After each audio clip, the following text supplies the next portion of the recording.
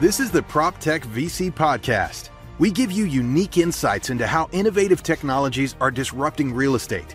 We interview top entrepreneurs, investors, and knowledgeable experts to share the inside scoop in this fast-moving industry.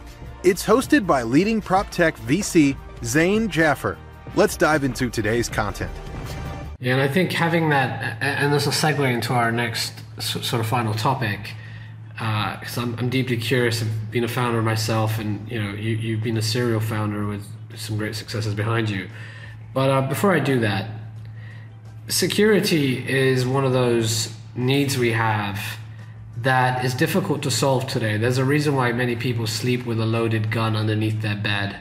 There's a reason why people go and buy very scary attack dogs to protect their properties, and to have technology take that worry away from you is a groundbreaking proposition. And it feels like when you build a company, you can either do it the old school way, which is look at target market size, look at what competitors do and try to build something better, or do something that fundamentally changes the game and reinvents the paradigm, where that isn't about features, but it's about what impact that has on the core problem, preventing crime before it happens, for example.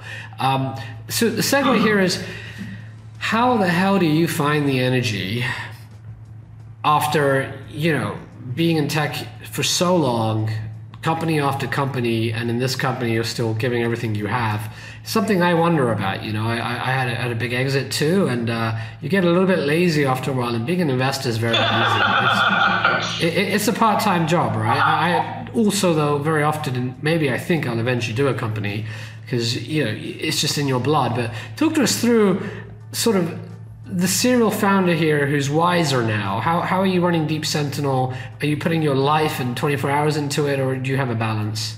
Boy, that's a deep question. Let me answer the direct part of the question first, which is do I have balance? I do. It's critical to me that I take my daughter to school every morning. It's critical that I have dinner with my family every day. I have really clear boundaries in my life that I need to make sure that I've got two little girls and I got my wife. I've got to make them first, right? Getting a divorce because of a company and changing the course of my life, that's not an acceptable outcome for me. Now, how do I make that work at Deep Sentinel? I'll provide two kind of perspectives on that. And they're mine, right? There's people that are way more successful than me too, right? That may have a different perspective. So keep that in mind, right? I don't think Elon Musk knows the names of his children, right? And he's much more wealthy than I am. Maybe he does. But I'll bet you if you asked him to name them quickly, he'd screw up, right? And so, again, this is one man's perspective. So my first one is that I think boundaries can make you a lot stronger. Think about building a product from an engineering perspective. Boundaries are the constraints that you decide you want to operate under, and then you maximize within those boundaries, and they force you to innovate. They force you to be creative. They force you to solve hard problems that if you could just break those boundaries, you'd avoid the problem. You'd run away, right? I'll just, I have no budget, so therefore I'll write this really inefficient SQL query that takes forever. And that's a bad building block ultimately for the other things that you want to do as a business. And we know that technically, if you have a bunch of bad queries inside of your underlying backend, eventually that's going to break everything. And eventually it will stop you from doing things that you want to do. It'll stop you from progressing on the business. It'll stop you from innovating. So that's number one, is that I believe that you can use boundaries intelligently to make you better, make you more robust. I use my boundaries to define how I manage my staff. I'm much more crystal clear with my staff about, especially my direct reports. Here's where I'm available. Here's where I'm not available. Here's what I need you to do. And I am going to dedicate 100% of my effort to making sure that you're successful in my delegations, because I don't want to be picking up the pieces. Because one of my boundaries is I can't be picking up the pieces for all of my direct reports, because I have to make sure that I'm spending time with my family. When I didn't have to do that, I would do that, right? I had a VP of sales at my last company that wasn't doing very well. So what did I do? I went and I flew 200,000 miles a year for 3 years, and I compensated for having weak leadership. And that ultimately ended up biting me, because it made my work-life balance horrible. B, it allowed me to keep this VP of sales that wasn't performing the way that I wanted them to for 2 years.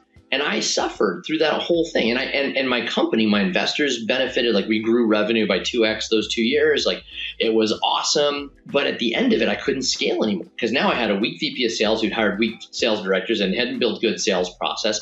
And so when I needed to step back, we couldn't. And so I believe boundaries helped me solve that problem. Now, number two is I also... Just on that, by the way, it reminds me of an anecdote too, where when we were growing our company, we went from 850K to 15 million to 56 million, sequentially. Then we had a year where we stalled. And by stalled, I mean 56 million to like 65 million, right? I think that those were the numbers. It was a while ago. And prior to that, I was like, my team is amazing. They've done a great job. And what you realize is, no, we were all compensating in the growth and the metrics were hiding all the flaws. We would have grown 3 times faster had we had a better executive team, had we hadn't gone and spent so frivolously, because you're growing and you're growing at all costs.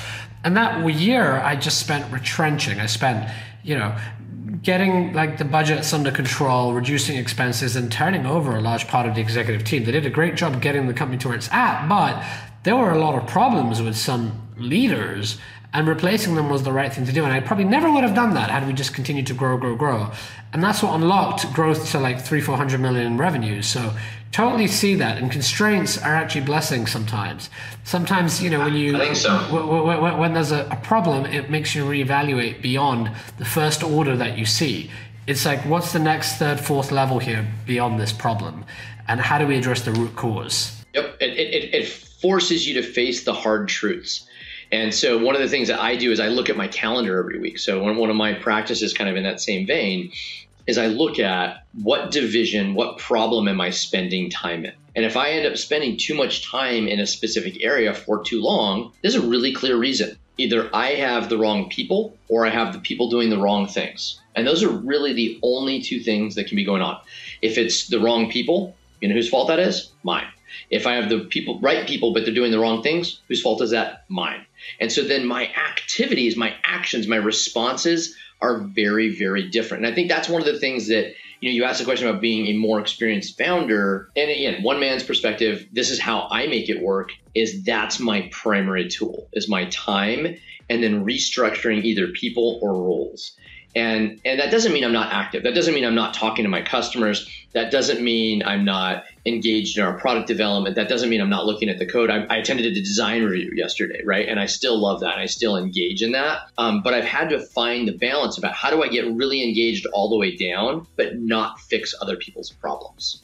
And that combination, I think I really benefit from the experience, because as a young founder, it was either I was down in the details and fixing your problems, or I was not in the details. And what I love about where I'm at right now, I could literally describe to you what's going on the circuit boards for our next generation of cameras. I could describe to you what the researchers we're doing in the AI. I could describe to you the training that we're doing for our guards as we're bringing up our next tranche of guards in the Philippines. But I'm not making those things my problems. I'm using them to inform the clear boundaries and the objectives of the people to whom I'm delegating the problem.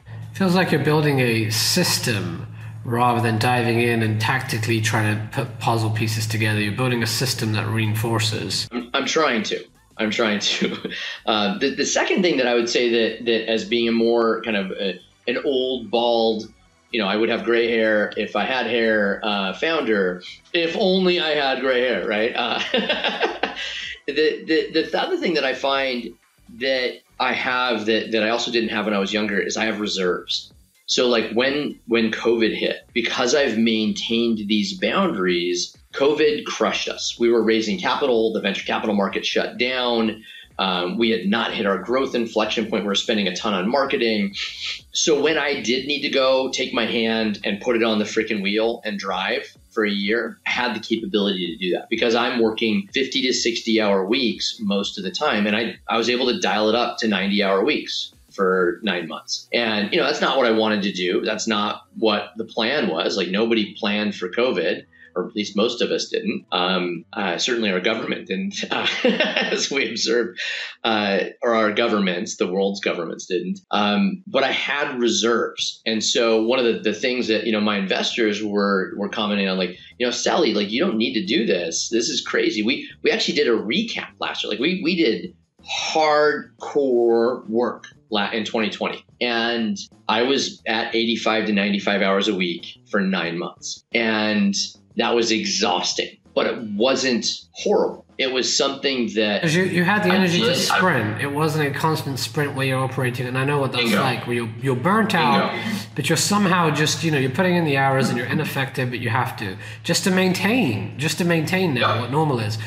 During that time, you've taught your organization that they can get away with being inefficient, or that you're always going to be around to fix problems.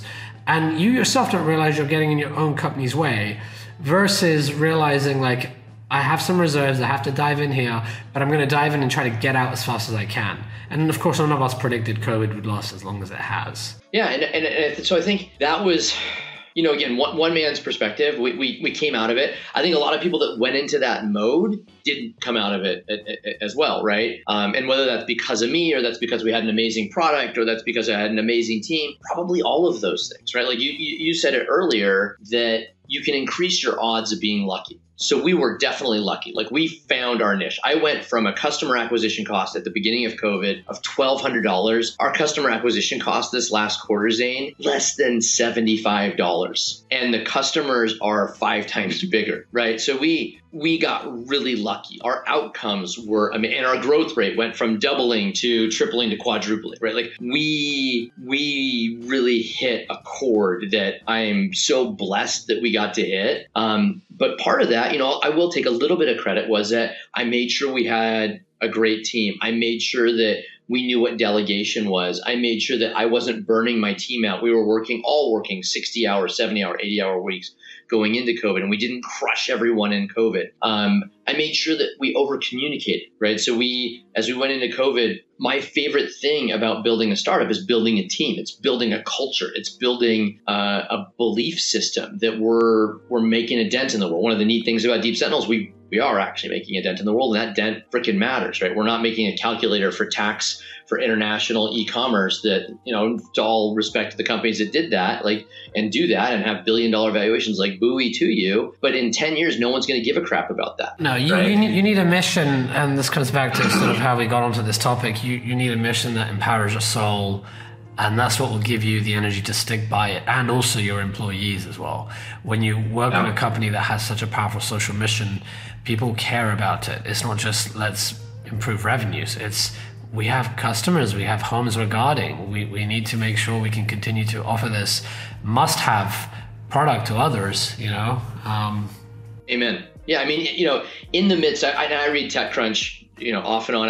I've read every TechCrunch funding announcement for the last 3 months, just because we're going into a fundraising mode. So I just want to kind of re-engage myself in the funding environment. And the number of companies that look like what I just described, like the company raising $100 million to help people compute derivative taxes for an e-commerce site for pets only, raising $100 million on $1 billion valuation, that's really hard to compete with, because it took no effort to build. It's got very low cost, and there's a ton of demand for it. But at the end of the day, what we have that's really unique is, through all these ups and downs, we have incredibly low employee churn. We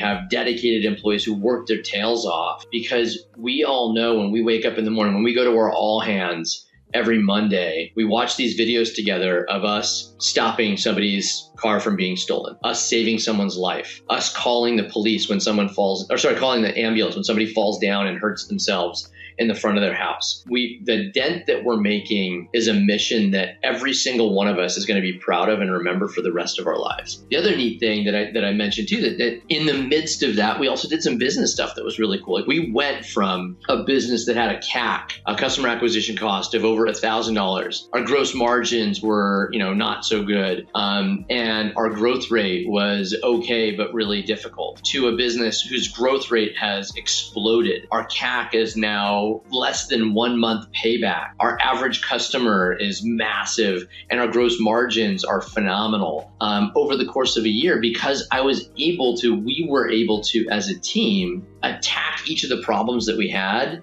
aggressively because we had that sense of togetherness. Let me give you an example. On just the customer acquisition side, we knew that we had to rewrite our customer acquisition because we have such a revolutionary product, right? Like we're the only company that does this. We shouldn't have to pay so much to acquire customers. We should be able to do that pretty darn organically, right? Like people should be running at us, which they are now. And so I knew that $1,000 CAC, while that was okay and it was great and we were paying it back, there was a better version. So we literally over that last 18 months, we ran experiments for 3 months, ran them to ground, cut every single one of them, used them to inform the next 3 months, and then restarted, which any job to take work and dedicate your brain to it, work your tail off for 3 months, and then have somebody say, cool, we're going to take this and this is going to be the input into the next chunk of work, but we're stopping everything you did because it didn't fail. It succeeded in getting us data, but it's not the answer. We were able to do that every 3 months for the last 18 months rigorously, so that we could be ruthless in finding the customer acquisition strategy that got us to 3-4+X growth and very low customer acquisition cost because we knew that was possible and we believed in each other and we knew that it was worth doing. And there's no way we could have done that without this incredibly deep sense of mission and a commitment and the belief that what we were doing was an amazing product. So just trying to kind of reinforce your story about mission, as I look at that experience, as awesome again as maybe the launch of Redfin was an instant success, this is almost, I don't know, not necessarily comparative, but like it's rewarding in a fundamentally different way. It is a deep investment that came from our souls and our energy and has a wildly rewarding output. I think that's a wonderful note to end on. I'm sure our listeners can feel that passion, coming out of the audio. And that's genuine, and that's because that's the outcome. When you do something you're passionate about, you're in your state of flow, and that's when you can build great products and put in that energy when needed. Well, David, it's been wonderful having you on the show. Quickly, how can any of our listeners reach you, and are there any types of companies or listeners that you would love to engage with further to advance what you're doing at Deep Sentinel? Sure. So, obviously we are just starting to really crush the multi-tenant residential. So you've got a bunch of prop tech folks that are listening to this. We can protect everything from multi-tenant residential to warehouses and retail malls, cannabis dispensaries and cannabis warehouses. We do all of that phenomenally. And so all of those folks, Deep Sentinel has an answer for you. And I promise you, without exception and without qualification, it'll be better than anything else you can get, period, full stop. So to get in touch with us and prove that to yourself, how about this? I just said those words. How about I'll challenge you to take 3 minutes and go to the Deep Sentinel YouTube channel, and that will prove it to you. We produce a video every single week called our Stop series on the Deep Sentinel YouTube channel, and it just shows our 5-10 best crime stops of the week, whether it's a bear from vandalizing a property or homeless people or an aggressive assault or like a planned burglary with guys in masks and crowbars and weapons. We stop all of those things. And so I encourage you to go take a look there. The other thing you can do if you're interested in hearing more of me pontificating about the universe, you can follow me on LinkedIn. I'm publishing more content there on a regular basis. Or you can go to our website, deepsentinel.com, and learn about us there. But my favorite place to point you is the Deep Sentinel YouTube station, because that's where we get a chance to shine. That's where we show us doing our stuff and stopping criminals in their tracks. Great. Thank you so much for coming on the show. Zain, it's been awesome. Thank you, man.